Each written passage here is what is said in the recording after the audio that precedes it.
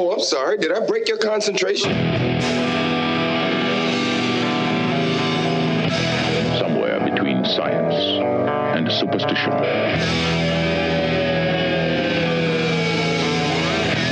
We have such sights to show you.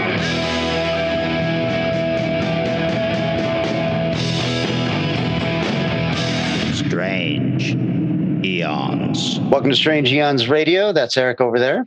Hello. That's Vanessa over there. Hello. That makes me Kelly. We are doing another Zoom recorded episode, partially because we are still snowed in, but also partially because, guys, I got COVID.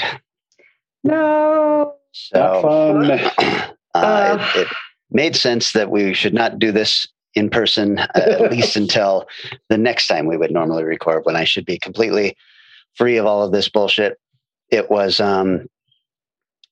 the Christmas gathering. Just about everybody has come down with it now. And we're all showing the same symptoms. And it's basically just the worst cold you would want to have. I had a fever for a little bit. It broke. And now I've got a scratchy throat.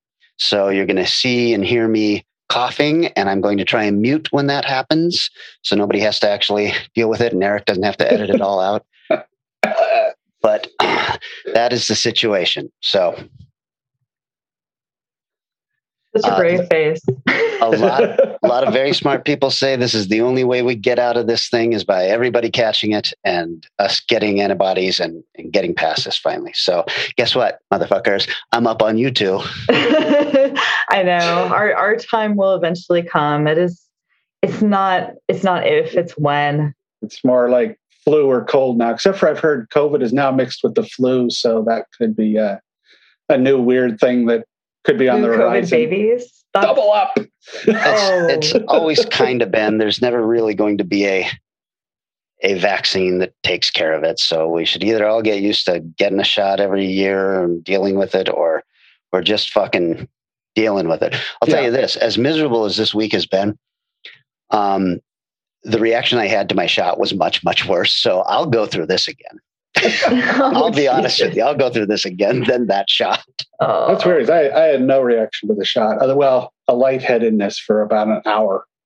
Yeah. Next day. Like, so. Yeah. Well, what this has allowed me, besides just being completely snowed in, Danny Williford made a crack about Misery, but Danny, it's more like The Shining. Can't go anywhere. It has allowed me to watch a bunch of shit. And when I say shit, I mean that in the absolute sense of the word. But one of the things I watched, and I want to argue with Eric about, is the big one, Book of Boba Fett. Oh, shit. Not much of an argument going to happen here. You hated it. I thought it was fine. So I didn't hate it. I just was so disappointed. I realized, Eric, I have always said, the people who hate Star Wars most are Star Wars fans, because all they do is bitch constantly. And I don't feel like I've really ever done that. But as you might know, I am a big Boba Fett fan. Oh, yeah. And I just was like, well, how did you turn this guy into the biggest wuss on the planet? The planet Tatooine, I mean. But you didn't enjoy his origin story? I don't want to know his origin story. I'm so pissed off about that. I'm just like, look, this is part of his mystique, right? He somehow survived the Sarlacc pit. Yeah. And then they just show us, I guess it wasn't that big a deal. Yeah. Turned on a fire, drug out of the sand. Right. And now they're going to show us that, his whole thing of how he rises through the ranks of the Tusken Raiders. I don't need to know any of that shit. I know that it happened, and that's what makes it cool, is that somehow it happened. Yeah. When you explain it all away, it no longer is cool. That's the problem with Star Wars, is like, what more stories are you going to tell about the most beloved characters other than explaining why the Millennium Falcon has like a fucking thing on, dangling from the mirror. Like, it's like they don't know. I have been 0% excited about this. I'm not like a huge Boba Fett fan, and it was much like how Eric felt. It was fine. I don't know. It's not for me. I want better storytelling. I want a new story. Like, that's why Mandalorian's so great. It's not treading ground. It's new. Sure. And then when Boba showed up in The Mandalorian and he's carrying the gaffy stick and doesn't have his armor and all that, you're just like, holy shit, awesome. Yeah. Because something happened. I don't need to know what happened. This guy fucking had something go on and now he's the baddest motherfucker in the galaxy.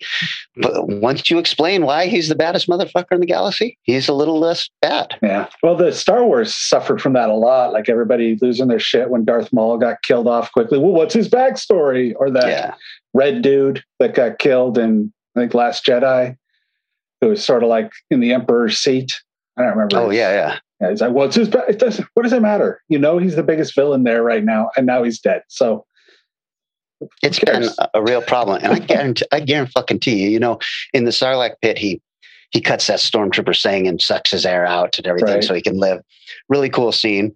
We all realized there were no stormtroopers on Jabba's thing, right? So that stormtrooper came from some time before then. We'll get a fucking prequel movie about him. I fucking guarantee it. Yeah, the Jawas that found C-3PO and C-D2 will get their spin-off show. Star Wars, you're making me fucking hate Star Wars. I think Vanessa had the best point. Take the world and do new stories. Yeah. They tie into the world that we already know. You can have Boba Fett show up. You don't have to have him have a spin-off series. Yeah. You just have him show up occasionally. It's a wide universe. Like, it's huge. You can do all kinds of stories. You can revisit planets that we've already seen, which is, again, something The Mandalorian did really well, or species that we've already seen, but you don't need to fucking revisit like classic characters and explain how do you get the dent in his skin? How do you get that burn mark? How do you get that tear in his jeans? Let's go on a 2-hour adventure. Or if you want to do that, do it with the comics and the books. Sure, yeah. You know, you don't have to dump $100 million in a retread character unless you make it really, really freaking cool. And so far, Han Solo movie wasn't exactly a home run. The best part of him was the guy who showed up in the middle and with Lando and wasn't a main character, but was the coolest guy on the screen. Or a Lando movie where Han Solo shows up for 10 minutes, that would have been fucking great. Yeah. Yes. That would have been fun. Something like that. I will argue your point, Vanessa, though, argue against your point that it's a big universe. It is clearly not. Everybody is somehow related to everybody in this universe. It is a very small universe. Apparently. It's like the 5 planets we know of, and that's it. Yeah, and everybody's got a family member or somebody who killed their family member on one of those planets. Yeah. So anyway, all right, that's what I saw. Well, I equally saw something kind of disappointing to bring in the new year. I watched Disney's Encanto, which I've been hearing a lot of positive things about. It's Lin-Manuel Miranda. Oh, is that the animated family, Magic Families movie? Yep, the magic family who live in a magic house and they have magic powers. And I was like, okay, well, I know what it's going to be about. It's going to be about like the one daughter who doesn't get magic powers from the magic house, and she has to figure out what her worth is. And when everyone else loses their powers, she's the one with the worth because she knows how to do basic shit. No, that is not what that movie is.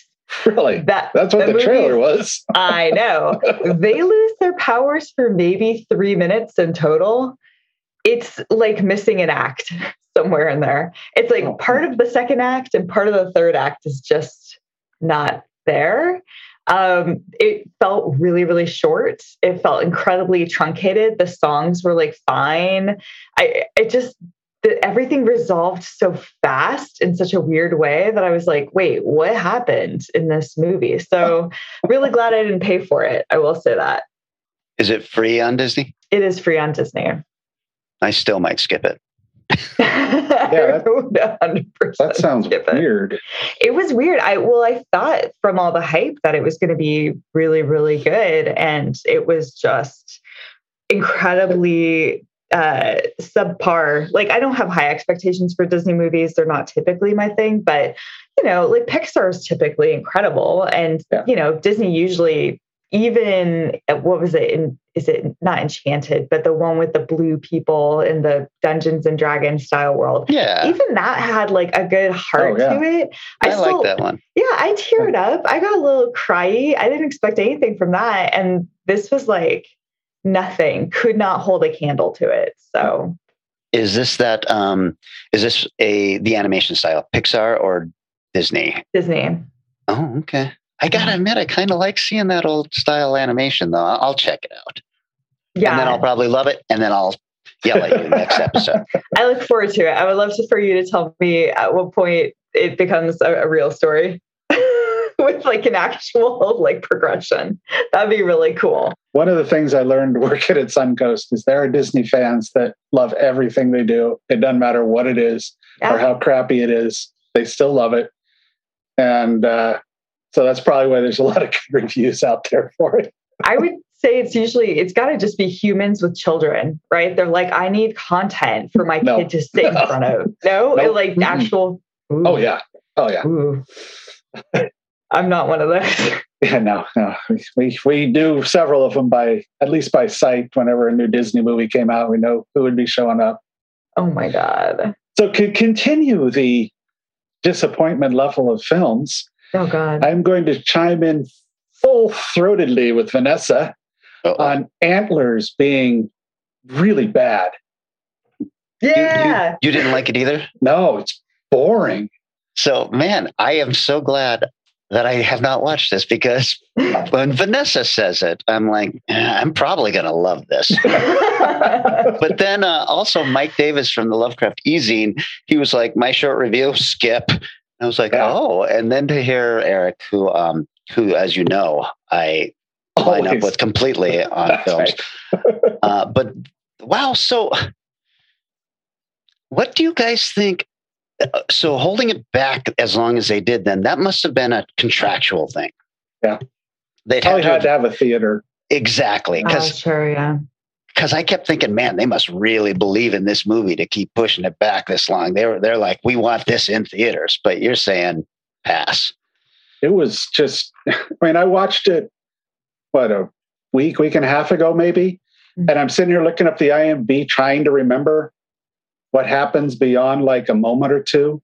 And there's just nothing significant. Kerry Russell's good. And she does what she does. But yeah, the actors seemed really good. Yeah. But do you remember the shed scene, Eric? Because it happened 3 times. Oh, yeah. It makes me mad. It's just, is this, I was trying to find out, is this A24? No. Okay. It's produced by somebody that wished they worked for A24. Well, I thought the real interest on our end was like the director or the writer or something. What had he done before this? Or take a quick look here. Scott Cooper. I don't recognize the name. Let's see, he did Out of the Furnace, similar style movies. Crazy Heart. Yeah, I don't see anything on his list that makes me go, wow, how is this not good? And if I remember, Vanessa, you said that like the creature design was pretty cool. Oh, yeah. Creature. And Eric, you agree with that? Oh, yes. All right. So I'm renting this and I'm fast forwarding to what, 78 minutes in? And I think you see it like 2 or 3 times. So yeah, just keep the visual on as you're fast forwarding so you can like pause. It'll be pretty clear when it's coming up. Yeah. Okay. It showed up earlier than I was expecting, but it is, that part's cool as hell. Yeah. Right. It's like it's shot in such a strange, all the storytelling in it felt really, I can see why you said boring, Eric, because there's no real drama in the way that the story is portrayed. It's like, why is this chick always with her brother on all of his police investigations? Yes. Why is she allowed to be on the scene? Like, I'm an elementary school teacher. I must be here for some reason. Okay, cool. Yeah. He's arresting somebody outside the store. You should probably not be here right now. Go away. I still hear a rattlesnake friend. So whatever that is still coming through. So funny. So one of the other things I got into was, okay, so if you heard our live show at Emerald City, you know that I'm a big X-Men fan from that time period. I started reading X-Men with issue 100, and I kept reading until like issue 200. So a big chunk of time and artists and everything came through there. And I have been trying to kind of go back and read, via Kindle and Comixology versions, new X-Men, and trying to catch up on what the hell's going on. And a lot of it is really bad and everything. I finally had decided, fuck it, I give up. I'm going back to the old comics I used to have, and I'm just going to start reading those again. And that has been really cool. But I just want to point out right now that the X-Men Masterworks, which collect like 10 issues at a time, and the mini series that were going on at the time, they put it all in the right stuff. Those are $1.99 a piece right now. Oh, so for the digital versions. Right. So I just went through and bought the entire 100-issue run that I had back when I was reading it for good. And I've been reading it since I've been sick. And man, I love it. I just got into, Eric, I know you were a fan. I just got into the first issue of Paul Smith's run on the X-Men. Yeah, that's pretty good.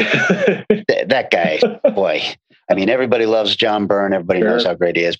Paul Smith, when he came on, I was just in love, and then he was gone. Like, he was only on there for 10 issues. So was that it? Yeah. Holy crap. So, but he made a big mark. At that time, they got whoever they wanted for that particular book. Yeah, they were just trying to figure out. Was still there. Yeah, they were just trying to figure out, who the fans were going to stick with, because Byrne was such a heavy hitter. And then they brought Dave Cockrum back in, who was the one who helped create Phoenix and all of that stuff. And I forgot, Cockrum and Claremont, they created the Brood, they created the Shi'ar, they did all of the stuff that I love. So I've really been enjoying going through all of that. Nice. Comic books, yo. Dude, comic books. Tell me about it. Part of my New Year's resolution for January is not buying more comics, or hopefully anything if I can help it online, and just enjoying what I've got, because there are probably 50 comics I need to read. I'm trying to support small businesses, and it's gotten out of control. I'm going to talk about another film that I saw that was kind of disappointing, that also has singing in it. Did either of you guys see West Side Story?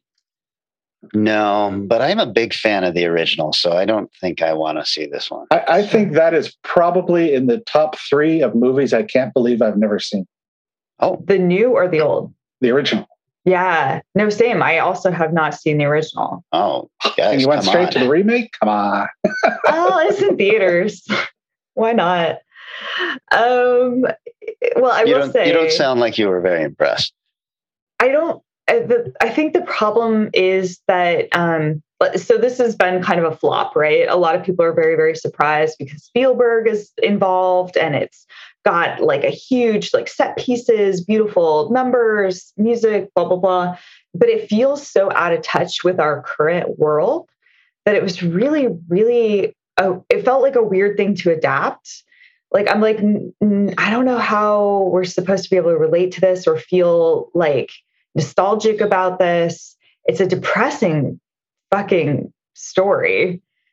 Regardless. Is it period piece, or is it updated? Period piece. Okay. Well, yeah, it's basically kind of trying to right some of the wrongs of the original by casting like actually people from Cuba, and actually trying to have people who are, the right nationalities and the right roles.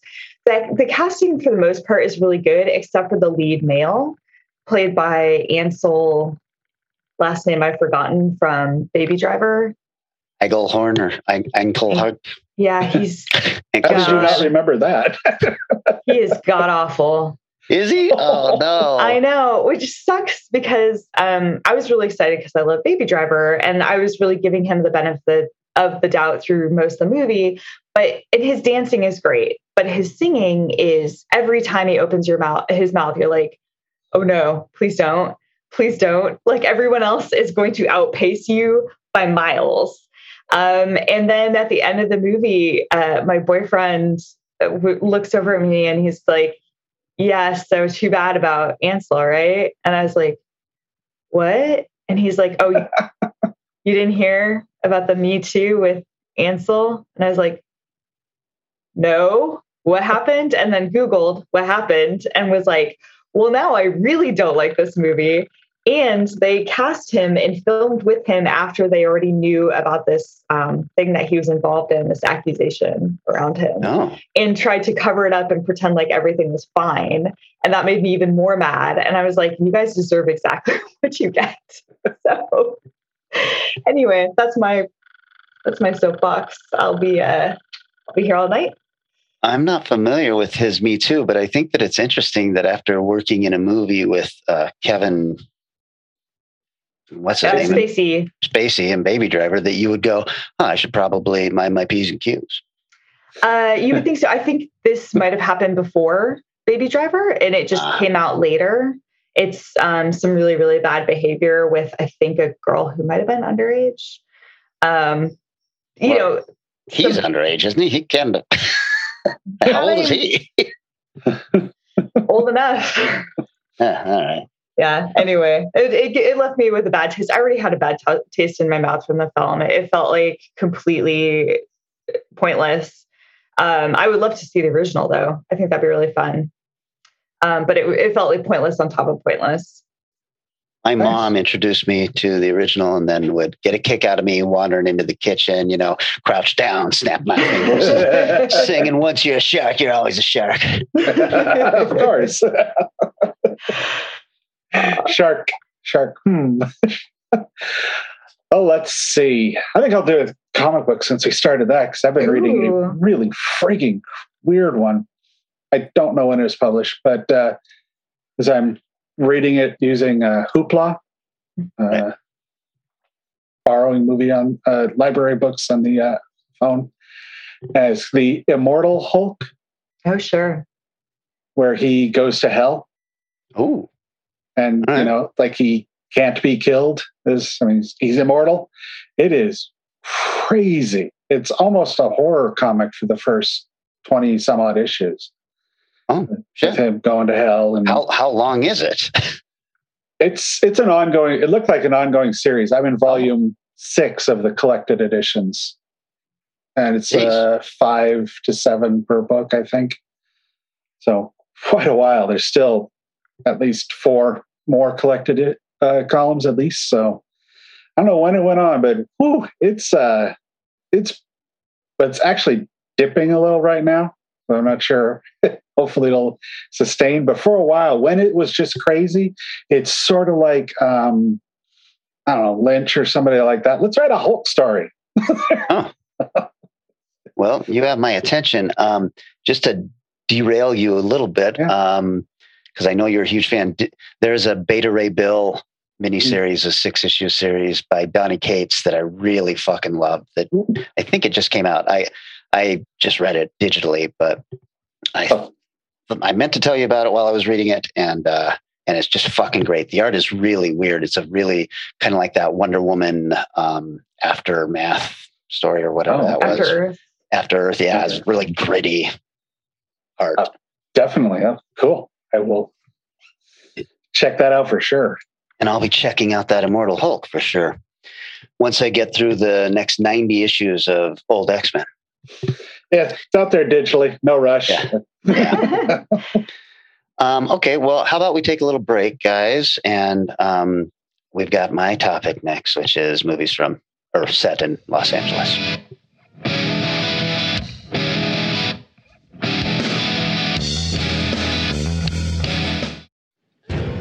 Focus, discipline, respect, realistic self-defense.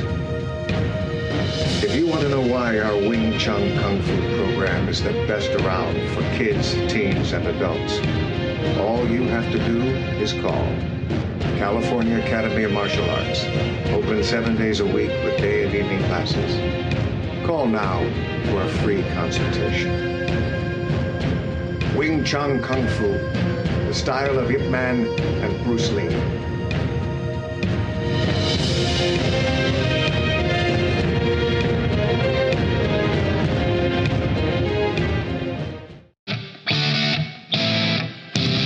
We have returned. Fuck. This was my topic, and I like kind of blowing out these wide-ranging topics where you can get whatever genre you want. I just wanted it to be set in Los Angeles. Now, with that in mind, I picked a really groovy little movie I'd never even heard of called Blue Sunshine. 1967. Doctors and scientists predicted it. Blue Sunshine. Did you ever hear of the words Blue Sunshine? I remember. Name of Blue Sunshine.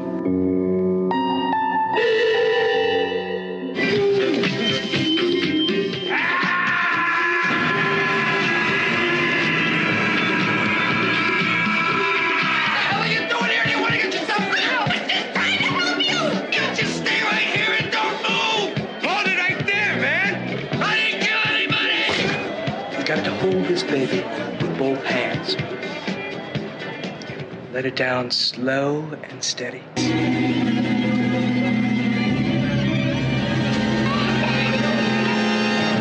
Blue Sunshine. It could happen to you.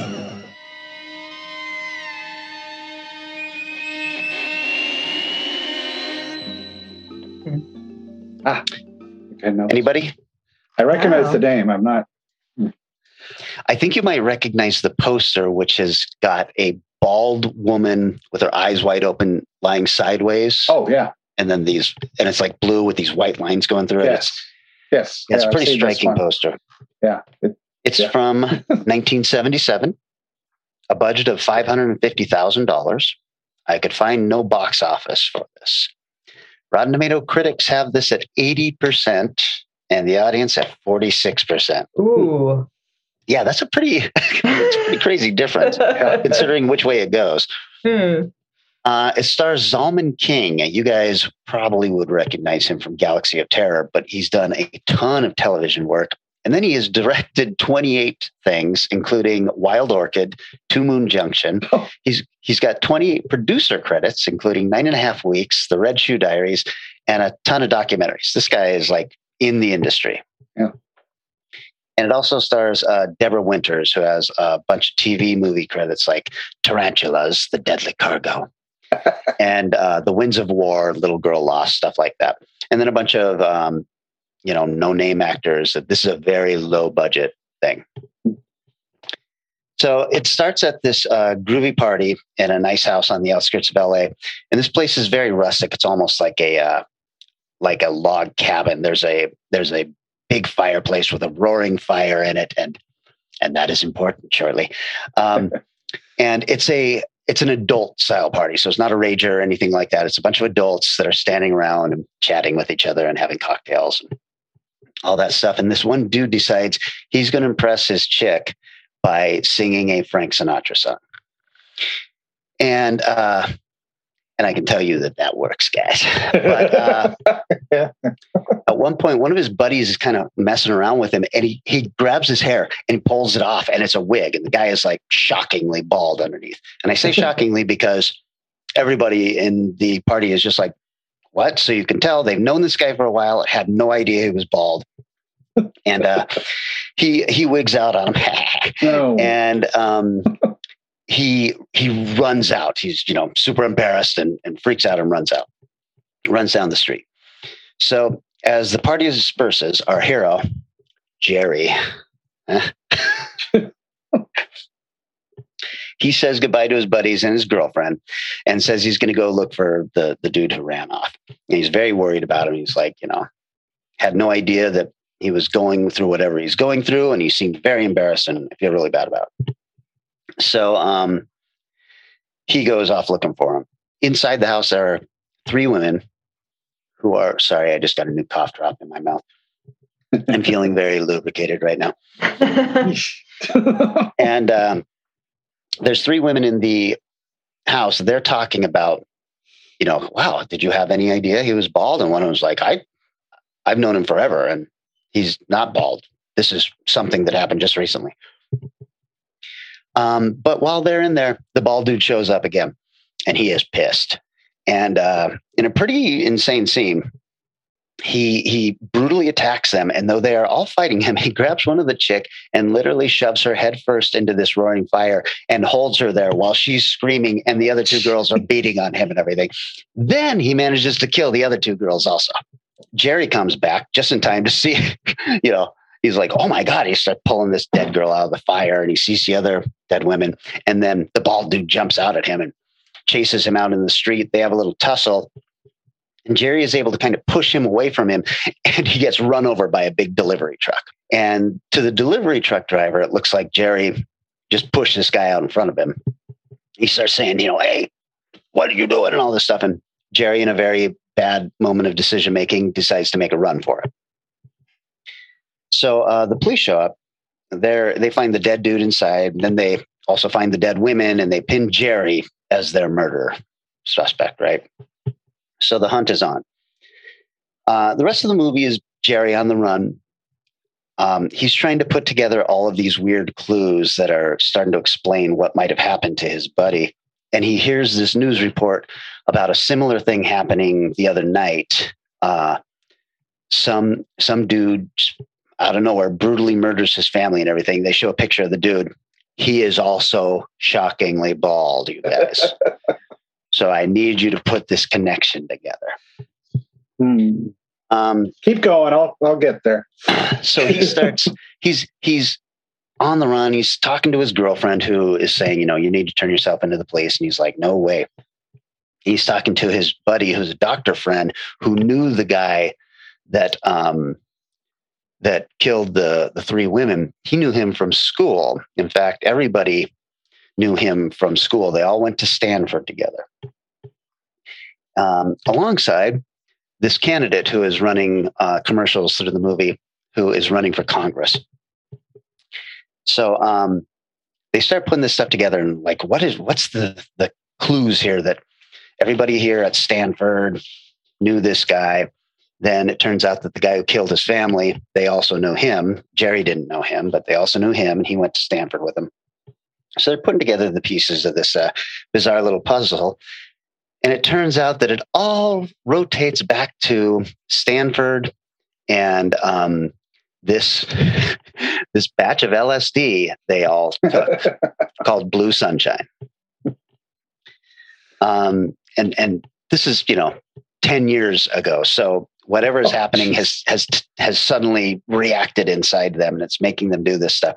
It's just a bunch of this now as you start realizing what's going on, and he's going to try and talk to other people, and you start seeing people acting weird and then having no hair and shit. There is a pretty great scene of a bald mom who is chasing her children through the house with a butcher knife. And you guys know how much I dig child endangerment. So I was just like, this is fucking great.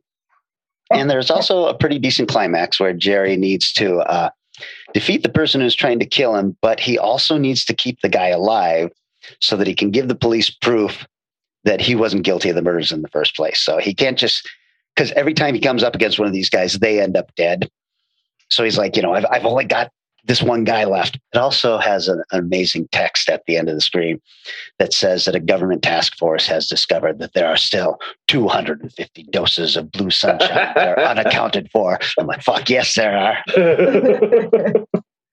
So for an ultra low budget little shocker, it's actually pretty good. It has got tons of Los Angeles streets in the 70s, and you know how much I love that shit. So I'm just like, oh my God, look at how sleazy this city is. It was just in heaven. I have some trivia. This is available on Prime, you guys. So go out and watch this. The street that was used for the first neighborhood would later be the same street used for A Nightmare on Elm Street. It is not the same house or anything, but that is the same street. According to Jeff Lieberman, I didn't even get into Jeff Lieberman. It was written and directed by Jeff Lieberman. He did Squirm, Remote Control, The Neverending Story 3, Satan's Little Helper. Oh, really? What's our connection to Satan's Little Helper? The owners of Scarecrow Video produced it. Okay. Yeah. I knew that we somehow had some kind of in with these guys. Yeah. Okay. So according to director Jeff Lieberman, New York music clubs such as CBGB's would often screen the film as backing visuals during performances of punk bands such as the Ramones, particularly one scene where there is an attack at a discotheque. He thinks that this was a way for these performers to shit on and express their overall disdain for the disco scene. Stephanie's 2 children in the film had to be dubbed by Lieberman's 3-year-old daughter. The reason for this was the parents of both the child actors pulled them from the shoot after seeing the disturbing attack scene being shot, and they were taken before they could be looped for any audio. Originally, Lieberman wrote the film to be set in New York City, but the setting was changed to Los Angeles when the film's budget had to be cut, and that's all they could afford. I thought this was super interesting. So this was 1977, I think. So shot in 76, or maybe even earlier since it's so low budget. The disco in the film's climax was actually a country western bar in Los Angeles that was converted to look like a discotheque. At the time of shooting the film, the disco craze hadn't yet reached the West Coast. Oh, wild.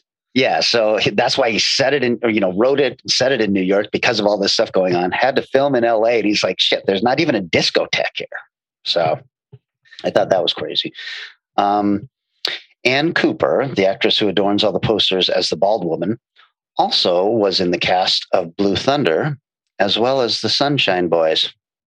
Blue Sunshine. It all comes back. Thunder Boys. And then finally, in the commentary, director Jeff Lieberman said he directed Zalman King to act strange throughout the movie. Zalman is Jerry. To act strange throughout the movie so that viewers might think he could be the next killer. He said he wished he hadn't given him that direction, especially since King's character didn't graduate from Stanford like all the other killers. Oh, shit. Oops. This is one of those movies that you hear about a lot and you see it's like playing a midnight showing or something. And I've always been like, I kind of want to see this. And this was a great chance for me to see it. Big thumbs up from me. Nice. But, take that with a grain of salt. I love these kind of bad movies with a lot of 70s architecture in them. Did this movie feel more like a horror film or like a suspense movie? What was the sort of genre that it fell under? It, little column A, little column B, because when the people are bald, they're like crazed. They're like a weird zombie thing. They're like a rage zombie. Wow. So they're just like completely monstrous. Wow. Well, that doesn't sound like anything I super want to check out, but I'm excited that you enjoyed it.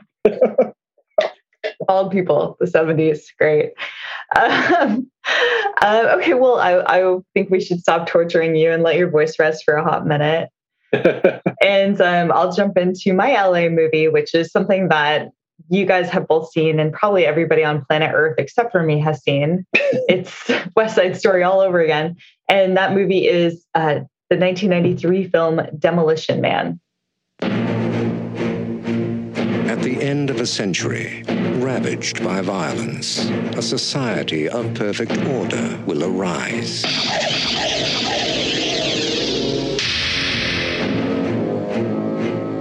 Criminals will be frozen and reprogrammed in cryogenic prisons. The prisoners are ice cubes. Their criminal instincts are being reprogrammed as they sleep. Aggression and deviant behavior will be totally eliminated.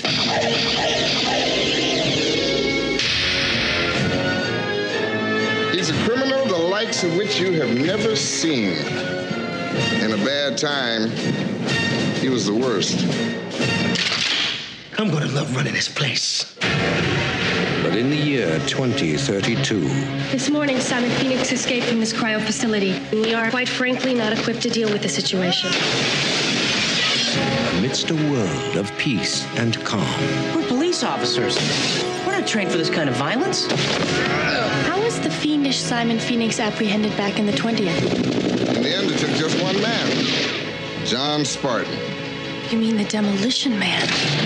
The conditions of your parole are full reinstatement into the SAPD and immediate assignment to the apprehension of Simon Phoenix. Two mortal enemies. Just dropped in to say hi. From another time. Pass is over, John. Time for something new and improved. Oh, hell. Will be unleashed on a future that isn't big enough for the both of them. Sylvester Stallone, Wesley Snipes. Demolition Man.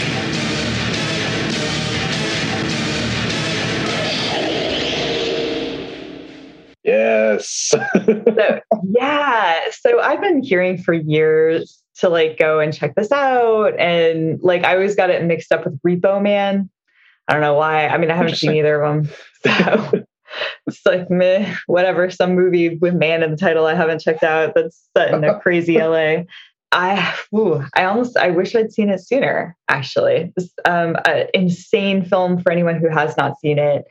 It's got a 60% from critics and 66% from audience, which I think is unbelievably low, especially for audience, because the budget was somewhere between 45 and 77 million. It's hard to pin it down. I'm not sure why those numbers are so wildly diverse, but the box office was 159. So it was a big hit. I saw that one in the theater. Well worth it. If it's such a big hit, why the lower, 66% audience? I feel like it should be more like at least an 80, if anything. But director Marco Brambilla, he has 18 films under his belt. He only has one other feature film. This was his first feature. The other one was called Excess Baggage. He also did a miniseries called Dinotopia, and the rest are all short films. He never did another feature film again after this. And Excess Baggage, I should say. The writers, there's actually a lot of writers on this movie. It passed through many hands. I believe it was an early pitch script by one of them. I can't remember who. But that being said, Peter M. Lenkov, who has 21 credits. He's a writer-producer kind of combo. He did Son-in-Law, The Crow, Stairway to Heaven, Universal Soldier 2 and 3. And then a lot of La Femme Nikita. In his newer stuff, he's responsible for a lot of those horrible remakes like Hawaii Five-0. He did 240 episodes, MacGyver 94 episodes, and Magnum PI 69 episodes. All of those, the new versions. We also have on the writing staff Robert Rianu, who has 4 films under his belt, including Action Jackson, The Hitcher, and Tales from the Crypt, 1 episode. And then Daniel Waters, who has 12 writing credits. He's the most well-known heavy hitter here. He did Heathers, Hudson Hawk, Batman Returns, and the Heathers TV series. This film is starring a lot of people, a lot of incredible people.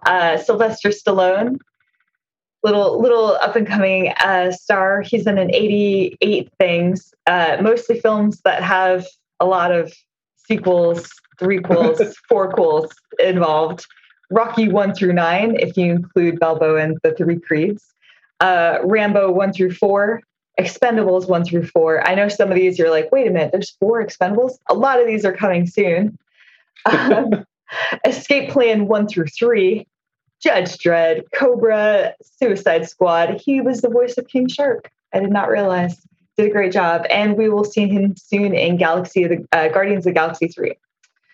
Wesley Snipes has been in 71 things, including White Men Can't Jump, Major League, Blade 1 through 3. He actually started off in All My Children. Who would have known?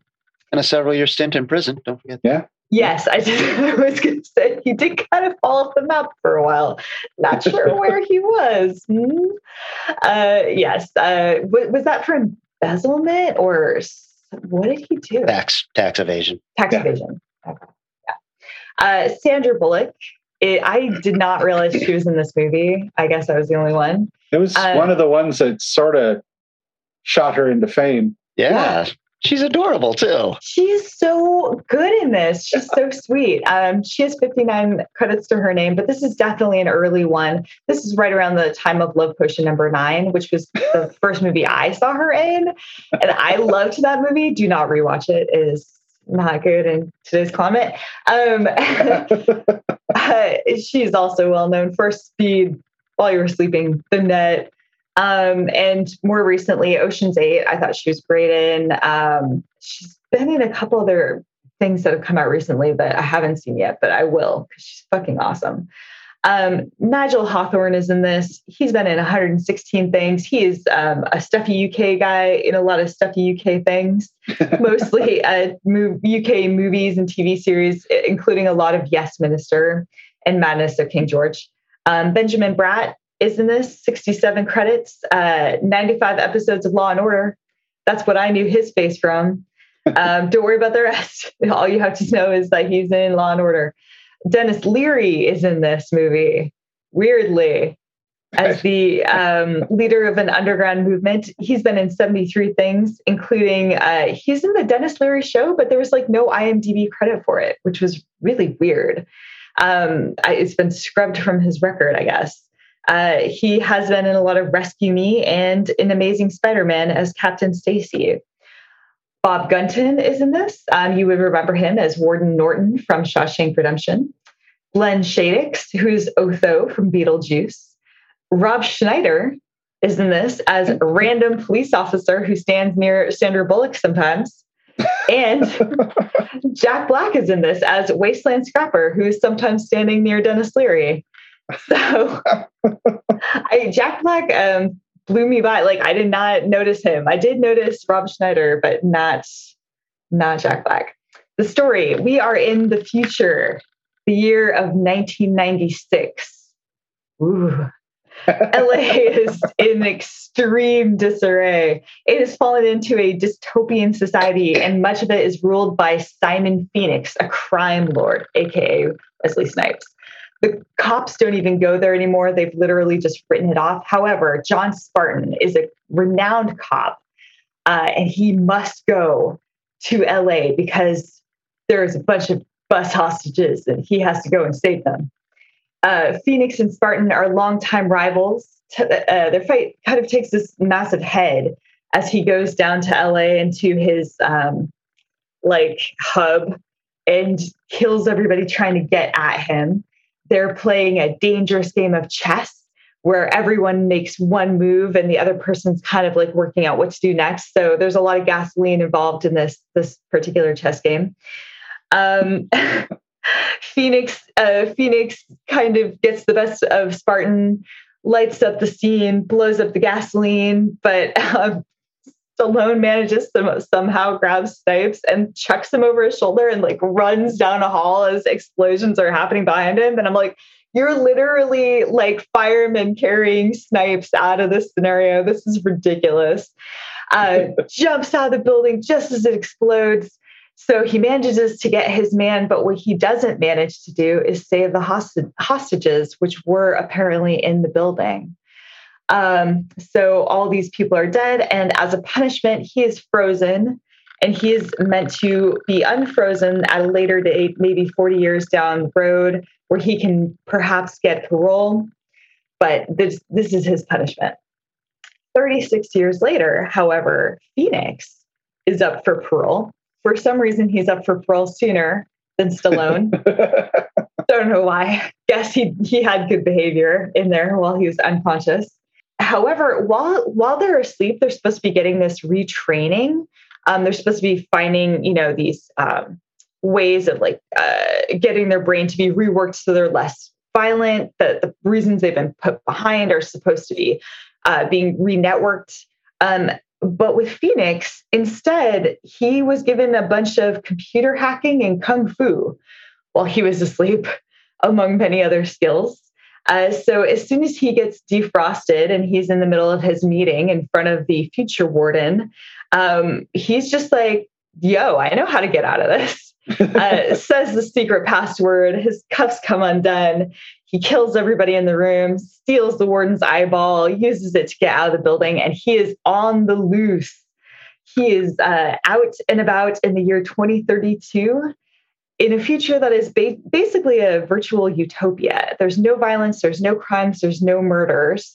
So he is pretty much immediately spotted. There's a signal that's going off inside the police units that's like this code, and everyone's like, what does this code mean?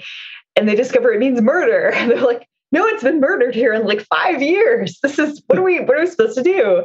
All the cops are basically mall cops at this point. They have no real authority. They have no real training. They really don't know what they're doing. Nobody ever crosses the line in this future world. It's illegal to do all kinds of things, including drink alcohol, eat meat, engage in contact sports, use bad language, eat chocolate, spicy foods, have an abortion, or pregnancy without a license. Boy, that escalated quickly. No spicy foods and no abortions. Like, whoa. I'm doing it in the same order they said it on screen. So there you have it. So the police are completely ill-equipped to deal with Phoenix. In fact, they do manage to surround him in a scene, and they have this robot that they're talking to, and they're like, what do we say? And the robot's like, tell him to like pause and put down his weapon. Okay, stop, put down your weapon. He's like, no. They're like, now what? Like, tell him with more force. Really put down your weapon. No. So Sandra Bullock, who is one of the police officers who's really been gunning for action, she finds this world very terribly boring. She's obsessed with the 20th century and 20th century culture. And she gets this great idea that perhaps they should maybe figure out who took down Phoenix in the first place and unthaw them. So they bring Spartan out of the freezer. They unthaw him, and they get him to come out to try and take down Phoenix. However, he doesn't really fit in this new world. He's pretty out of sync with it, considering he cusses all the time. He smokes. He likes meat. He likes women. He's hot-tempered. So basically, the modern cops have to figure out how to work with him, and he has to figure out how to work with them in this new society where he does not fit at all. This movie it's awesome. Yes. It's so good. I was really worried. I was like, I'm not going to enjoy it. Everyone's going to be like, how did you not love this movie? It's incredible. I would be like, I don't know, because I have no sense of humor. But it is fucking funny. It knows what it is, and it takes the piss out of itself constantly. The characters and the situations are so satisfying. This future utopia is such a wet rag. And like, there are just such great moments where you just see how awful their life is. For example, when they listen to the oldies station, it's just jingles. It's just commercial jingles. So like the Oscar Mayer hot dog song or whatever, they're like, you'll love this old tune. We know that your people were obsessed with this song, and it's just like for dryer sheets or whatever. It has such good writing. There's a moment where like there's an ongoing joke where every time somebody swears, especially Stallone's character, a little machine there's one on every wall in every room. It just spits out a piece of paper as a citation for swearing.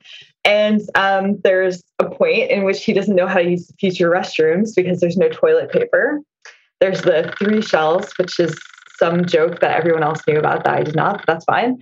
And so he just goes into a room and he just starts swearing. You're like, what is going on? And he just grabs all the citations. He's like, I'll be right back. I was like, that's fucking good writing, you guys. I would say one of the roles that I found really enjoyable was Benjamin Bratt, who's played, he's one of the, he's the guy from Law and Order, who's just kind of a background police officer. He's super naive and super like a believer of the system. And so every time the world, like when he takes a turn and starts to like dive into like things that are a little bit different and off and not part of the culture, it's just really, really fun to watch. Also, as Kelly mentioned, Sandra Bullock is really wonderful in this film. You can see all the outlines of the kind of character that she will be taking on in future roles. The shape of her future performances starts to take shape in this, but she's young and spunky and energetic and really funny and fun. Stallone and Snipes are a great duo. And it's just a weirdly accurate prediction of a lot of the future tech in this movie. I was like, wow, that's what iPhones are. Wow, that's like an Amazon Echo. Wow, that's like a self-driving vehicle, which we're very soon to have. I'm sure by 2032 we will.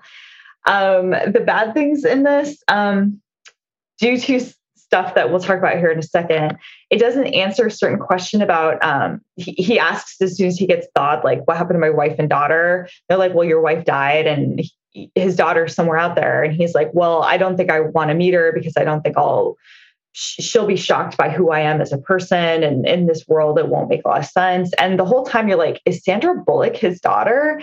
And then like, they're kind of having virtual sex and you're like, I hope not. And then the movie ends and you're like, who was his fucking daughter? There's also a couple of moments where they, make reference to other Stallone films, which I never enjoy. There's also an awkward Asian culture appropriation thing going on, and it's cringy and it's of the time and it sucks. Trivia, a couple of fun things here. The tagline for this movie is "The future isn't big enough for both of them." The title was originally taken from the Police's song of the same name, hence the use of Sting to remake the song for the movie. The opening set was inspired from the Los Angeles riots that happened just 6 months before the filming began. This film is potentially stolen. A Hungarian science fiction writer, István Németh, says that most of Demolition Man is based on his novel Holtak Harka, Fight of the Dead, published in 1986. In the novel, a terrorist and a counter-terrorism soldier are cryogenically frozen, then awakened in the 22nd century to find violence has been purged from society. Namir claimed that a committee proved that 75% of the movie is identical to the book. However, he chose not to sue because it would have been too expensive for him to hire a lawyer. So they got away with it. It's upsetting. Sylvester Stallone wanted Simon Phoenix to be played by Jackie Chan. Chan and Stallone are actually really good friends. However, Chan declined since Asian audiences don't like the idea of actors who've always been played as heroes suddenly playing evil characters. Sandra Bullock replaced Lori Petty after a few days of filming. So originally, Lori Petty was supposed to be in that role. Adrienne Barbeau is the computer voice in this, much like in The Thing. Wesley Snipes, his kicks and punches sometimes look lurchy and awkward in the film. This is because he's an accomplished black belt in real life, and his kicks and punches were so fast that they blurred on camera. So the producers asked him to slow them down. How cool is that? Like, my kicks are so fast, I had to slow them down for the camera. I wonder That was an old Bruce Lee thing too. Remember, they had to use faster film, otherwise you couldn't see what he's actually doing. That's incredible. Which makes me wonder why they didn't just do that with this. Probably, that's a great question. I don't know. The producers sound like they were a little bit out of touch on this one, which again we'll get to in a sec. For some non-American releases, references to Taco Bell were changed to Pizza Hut since the former was virtually unknown in many foreign countries at the time. This included dubbing plus changing logos during post-production. Wesley Snipes hated his blonde dye job and shaved his head as soon as filming was complete. However, NBA player Dennis Rodman loved the look and began dyeing his hair different colors, inspired by Simon Phoenix. Warner Brothers did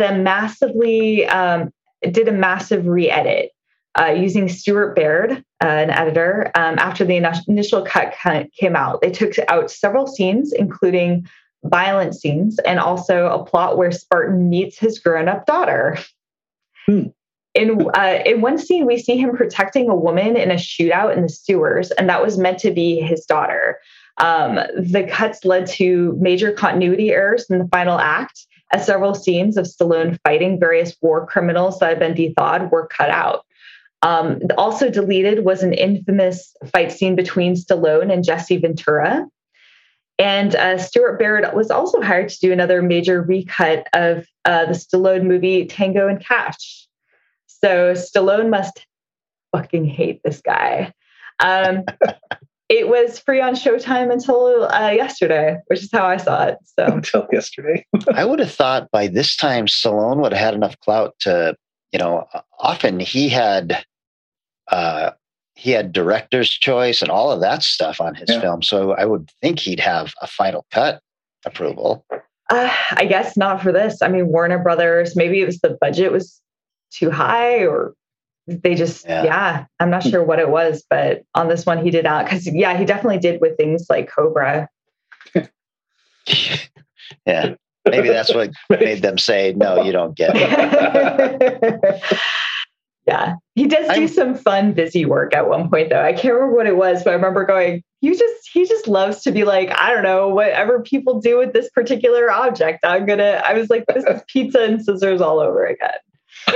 I'm just thrilled that you enjoyed this movie. Yes. Because I saw this in the theater also. I also hated Wesley Snipes' dye job, and I hate the title.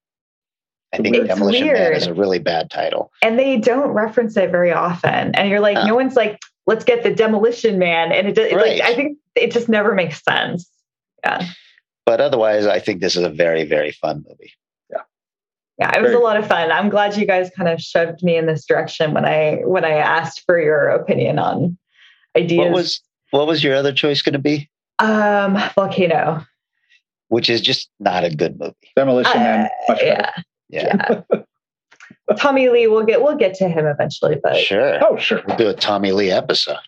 Ooh. Alrighty. So I have gone with a definite cult classic, not a hit at the box office, as you'll hear very soon. 1984, Repo Man. Meet Otto. He's a clean-cut kid in a dirty business. He repossesses cars. He's a repo man. You gonna give me my car back, or do I gotta go to your house and shove your dog's head down the toilet? His mission is to repossess a '64 Chevy, but hidden within its trunk. What you got in the trunk? You don't want to look in there. Is the most important discovery in the history of our planet. Repo Man. It's a mystery. Suppose you're thinking about a plate of shrimp. Suddenly somebody will say like plate or shrimp or plate of shrimp out of the blue. No explanation. It's a comedy. What are you doing? Don't do that! It's a chase. It's the forces of law. Marlene, I'm on my coffee break. Against the representatives of discontented youth. Against the finest minds in government. I had a lobotomy in the end. Lobotomy? Isn't that for loonies? Not at all. And they're all in pursuit of a '64 Chevy Malibu from who knows where. Eyes melt, skin explodes, everybody dead. Repo Man. The story of the ultimate repossession.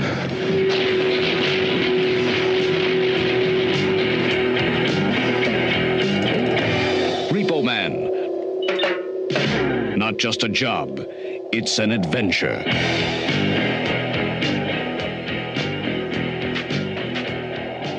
Now, this is a weirder movie than I remembered, and at the same time, a lot more straightforward than I remembered. It's very weird. But it was, Rotten Tomatoes has it at 98 from the critics and 78 from the audience. Like, hey, whatever. Yeah. Both higher than Demolition Man. Yeah. The budget, if you look on IMDb, the budget says $1.6 million.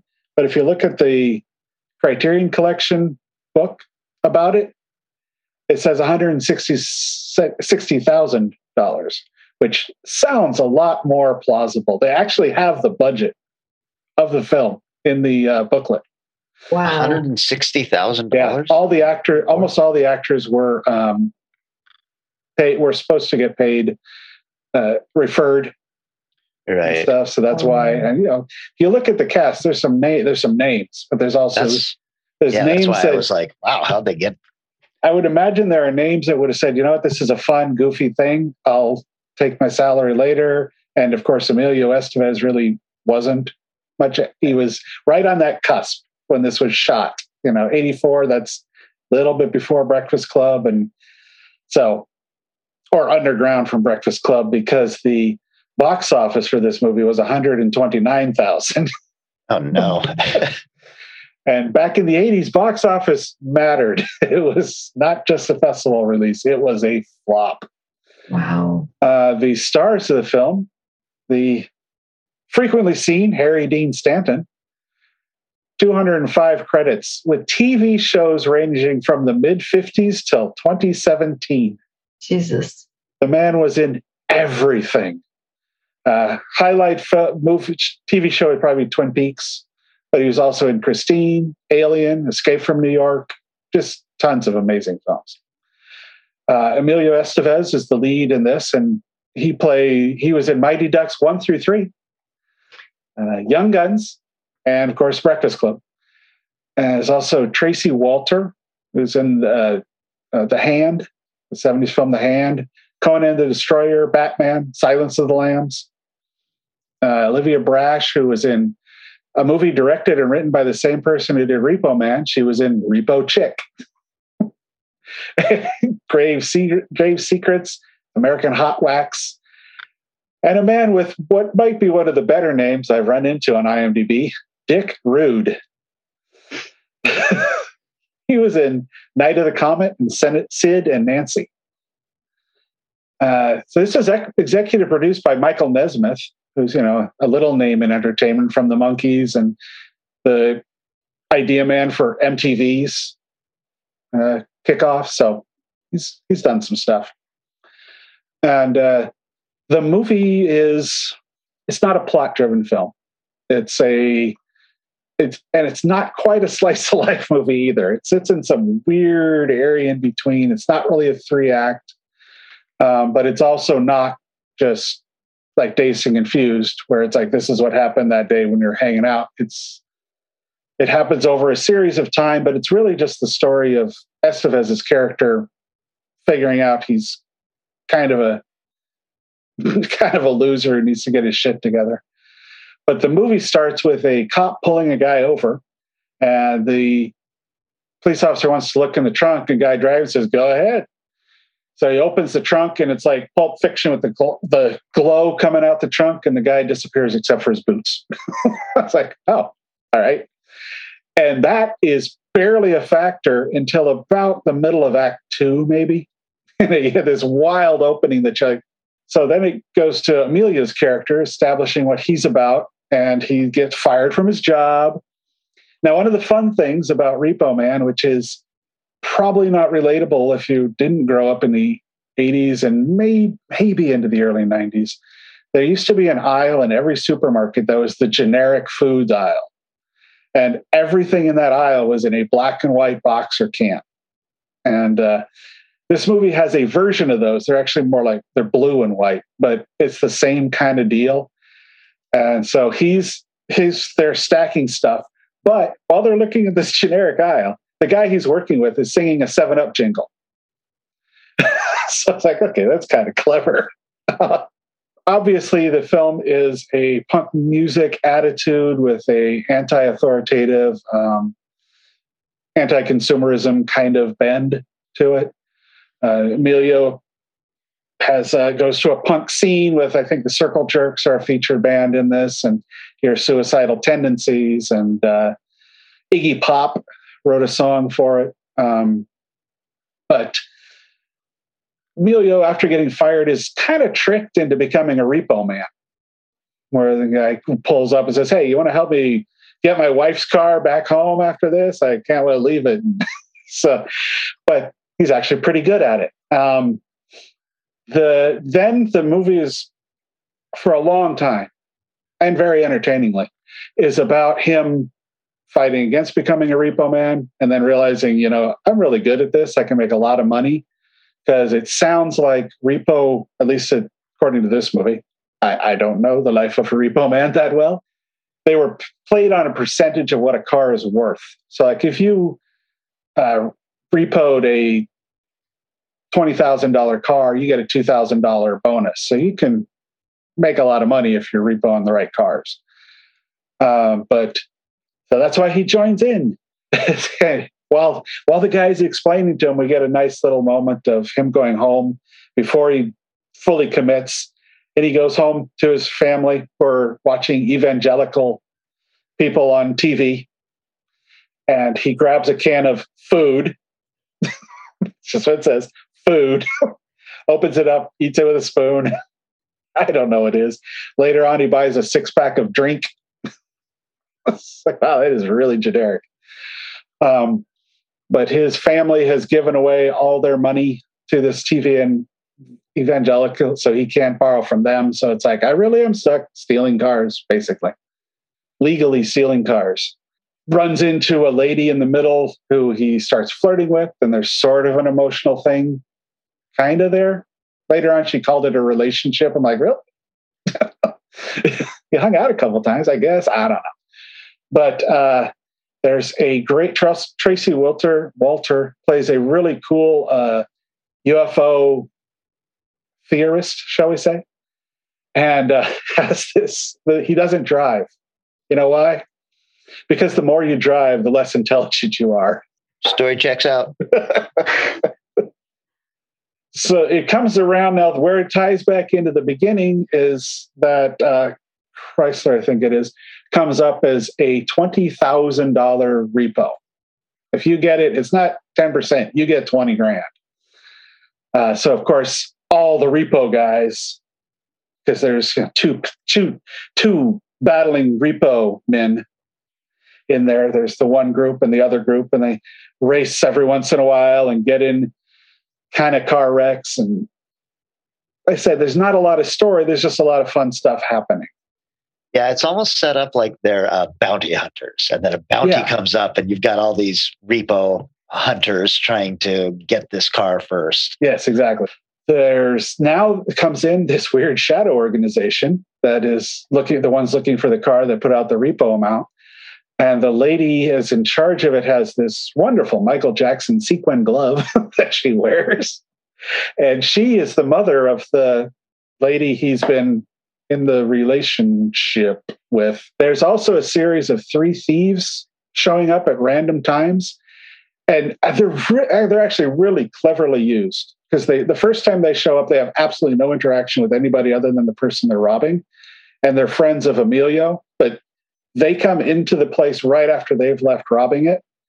And then later on, they get closer and closer until they run into each other in a volatile situation. So it's cleverly done for what would be we have to have this violent scene at the end where all these people are shot. And instead of just having a generic robbery going on that they walk into, they actually build this series of these 3 thieves who have a whole other series of stuff going on. And as soon as that scene happens, they're all gone, but it builds up to that really well, and they interact with the truck a little bit. So it's a really well-written film. And of course, he finds the car by total accident, gets in a fight with his mentor, gets kicked out of the car, and is walking along the street and goes, oh, there it is. Like, okay. And the guy driving the car sees that Emilio's running after him, so he just stops and lets him get in the car. It's like, this is a little weird. And from that point on, the movie gets very strange. Very strange. I don't feel I should explain too much beyond it, because it won't make any sense. And if you want to watch this film, if you like weird movies at all, or Emilio Estevez, you should definitely check this film out. There's a lot going on. I watched it on the Criterion release. That is nice. It looks so good. The few things I'll touch on, like when the car is finally seen, it glows like crazy, which looks hilarious, but comes up very interestingly in the notes and trivia about this thing. So I'll start with the taglines. A repo man is always intense, but only a fool gets killed for a car. Okay. Not just a job, it's an adventure. And it's 4 a.m. Do you know where your car is? That one's solid. Yep. Yeah, there's a lot in the movie about the guys talking about, we do crank and cocaine stuff because you're always got to be awake as a repo man. You never know when you're going to get that car. Like, okay. The three villains or the three thieves I mentioned earlier contribute a little bit, probably the most, to the rough acting in the movie. Most of the acting is very good because the people I rattled off have all been in hundreds of things. But they're a little rough, but at the same time, it really works. When you see an actor who's not doing what seems like good acting, but it works for the character. So that worked all right. I was okay with that. This was director Alexis Cox second movie, and he followed it up with Sid and Nancy. So he hit big with his third film. And he was also one of the stunt drivers in Repo Man. Here's the part that I'm watching the movie going, I think I believe you guys, but really, there were no special effects used to make the Chevy Malibu glow. Instead, the car was completely coated with 3M reflective paint at a price of $600 per bucket. Boy, if that's true, that shit really glows. It looks like glow sticks turned up to 10, and it is really, really bright. Yeah, that's really surprising to me. Yeah, so I'll take their word for it, Iggy Pop is interviewed on the Criterion about the song he was asked to write. At the time he was approached to write the song, Punk in '84 was definitely a moving to the background style of film. Sure. He was almost completely broke, living in an apartment a little bit away from the whiskey, and with a woman who was paying all the bills, had no furniture. It's like, wow, I did not realize he fell that hard. But this was kind of a big one for him, because the director said, hey, I want you to make a movie for this movie, or a song for this movie. He's like, well, what kind of song? Whatever you want to make. You do the song, I'll put it in the movie. And it did well. It was one of those soundtracks that does better than the movie. So let's see. Harry wanted to do a baseball signal for Estevez for a way to show him which car to go after. And apparently the director hates sports so much, he refused that suggestion completely. And in the commentary, Alex Cox says that Stanton lost his temper at that, says, I've worked with the greatest directors of all time, Francis Ford Coppola, Monte Hellman. You know why they're great? Because they let me do whatever the fuck I wanted. Wow. I miss Harry. Yeah. I find that a little more believable than the paint that could have happened. Oh, one of the sponsors of the movie, one of the people who provided budgets, was the makers of those Christmas tree air fresheners. So you see them everywhere. They're in every car. The cop that pulls them over at the beginning has one in his motorcycle. They show up in key moments, like hanging off of a lock in one scene. So there's a great line where one of the repo guys says, yeah, one of those in every car. You'll see. And then for the rest of the movie, you sure do. One of the guys, one of the thieves, Kevin the Nerd, was his character's name, ended up joining the Circle Jerks after the production ended. Oh, wow. And played as part of the soundtrack when they recorded the soundtrack for the movie. He was with the Circle Jerks at that time. Final weird little note, all the Repo Men, except for Otto, who's Emilio, are named after beers. Not so as you notice, though. There's no Coors or anything. It's like Bud, Miller, and Light. So, Repo Man, an excellent view. If you like cult films, if you like Emilio Estevez, if you just like weird, goofy films, it's definitely worth checking out. Yeah, this was a really important film to me when I was 15. Oh, yeah. I went back and rewatched it as an adult, and I almost hated it. But I think that that music and that rebellion and everything, just my brain was like looking for that kind of shit. The other thing is, when I sold everything, moved to LA, and then I had to move back and left a bunch of stuff there.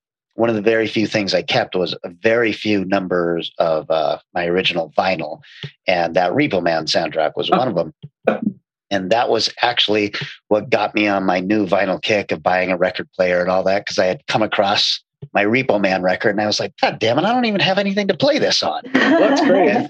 And so I was like, I'm going to get me a record player again. And now I'm thousands of dollars into vinyl again. Yes, yeah. The Suicidal Tendency songs, Institutionalized, was, one that I liked a lot as a kid.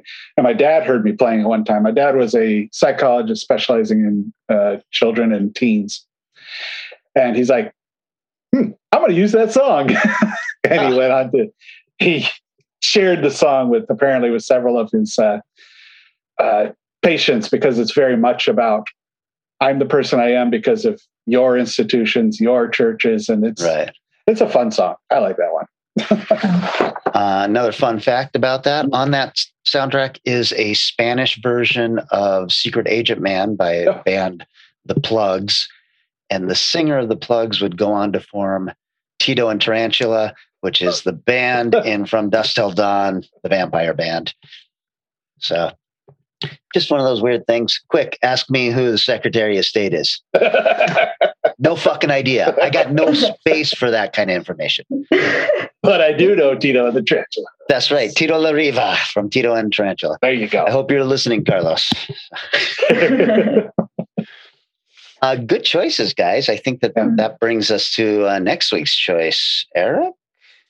Yeah, we'll keep it with this wide-ranging idea of finding something you want to watch, like Blue Sunshine or something that you haven't seen before or in a long time. And a movie that's featuring reporters or journalists in some capacity, writers that do research to get stuff done, kind of thing. I love it. Fun. Yeah, I like it. I like it when we do these really tight things and you're kind of stuck choosing between 8 films and there's 3 of us fighting over which one we want to do. And I like it when it's wide open. It's like, well, this one has to take place on the continent of North America. Like, okay. All right.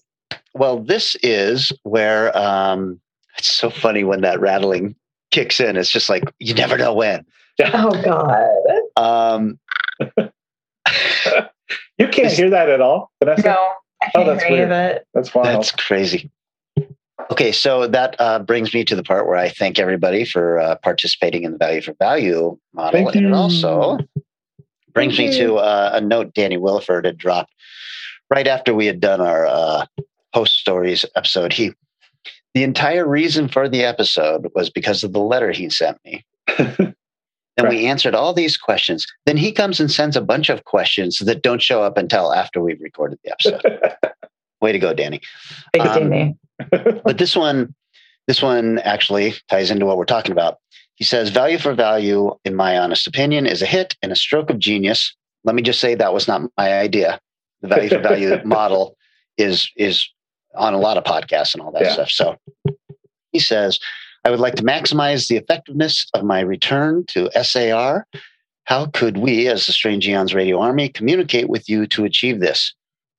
Well, liking and sharing posts is like the easiest way to do any of that stuff. When you see a post pop up and you hit like, somehow in the algorithm, that means other people are going to see it. And if enough people do it, more people see it. So that helps and costs nobody a thing. Yeah. And it's honestly like, we've looked at and done a couple small Facebook ads. Somebody sharing the item or sharing the post did more. Yeah. And does more than the paid ads. Unless you got to spare $5,000 or something, you want to jump on a giant campaign, which we don't. Right. And then another way is you can send donations our way to the what is it? Buy us a coffee. Yeah. I think we actually have it at buy a pizza on there. A note on Buy Me a Pizza, which we'll be looking at reevaluating here just to make sure everything still works. They're canceling their use of PayPal. Oh. And they're now using a different pay system, which I have set up for us. So if you're comfortable moving off of PayPal, you can use that. If not, drop us a note and we'll get you the PayPal way to use as soon as you hit us on Facebook or Instagram messaging. We'll get the right stuff. And if it doesn't work out, we'll figure another option. But right now, Buy Me a Pizza still works great. So. Right. And if you decide to drop, a chunk of money, the $50 level gets you into our IMDb credits. Oh, yes. Stuff like that. So don't forget that. Also, we do have is it an Etsy store, Eric? Yes. We do have an Etsy store where you can get Strange Eons Radio merchandise and stuff. And, we have priced things to be just a couple dollars more than they cost. So they're not really making us any money. But you walking around with a Strange Eons Radio shirt, that's value for value. That's awesome. Free advertising. Yeah. And somebody's got to spend money at our Etsy store other than me. So I think I've bought pretty much everything on there except for maybe the tumbler. Well, get on that. What, that tumbler ain't good enough for you? Those shirts, though, those tri-blends, top notch. Super comfy. Comfy. That's part of why we had to go a little higher in the price. We decided to get good T-shirts that you'd like to wear as opposed to trying to get you to give us $20 for a T-shirt that washes 4 times. Right. So worth it. Yeah. So thank you to everybody who's doing that. Thank you, Danny, for asking about that. You're the biggest sweetheart in the world. I talk to him text him almost daily. So just a little thing to say hi. So I really appreciate that friendship and everything that everybody is doing for the show. So I believe that's it. My nose is starting to get really stuffed up again, and my throat is very scratchy, and I'm ready to go sit on the couch and watch a bunch of bad movies again. Nice. What a way to start 2022. Hey, you know what? Just another day, guys. I don't look at it that way. Because if I did, I'd have to kill myself. Yeah. It's healthier. The whole 2022 that's going around. Yeah. Yeah. Hey, everybody, be nice to each other. And we will see you probably, we'll be recording in person next week, right? I should be past all this crap, and my test should have come back to show that I am negative by then, and we won't have any hidden rattlers anywhere. Nice. So, perfect. All right, I'll see you guys later, and I'll see the listeners right after that. Yeah. Get better. Happy New Year, everybody. Happy New Year. Bye. Bye. Bye. Bye. Strange Eons Radio is artisanal quality podcasting, handcrafted with all natural ingredients, and edited to perfection by Eric Morgret. Our blistering theme song is Strange Eons Part 1 by the band Nightshade and is used with permission. Find us on Facebook, Twitter, and Instagram.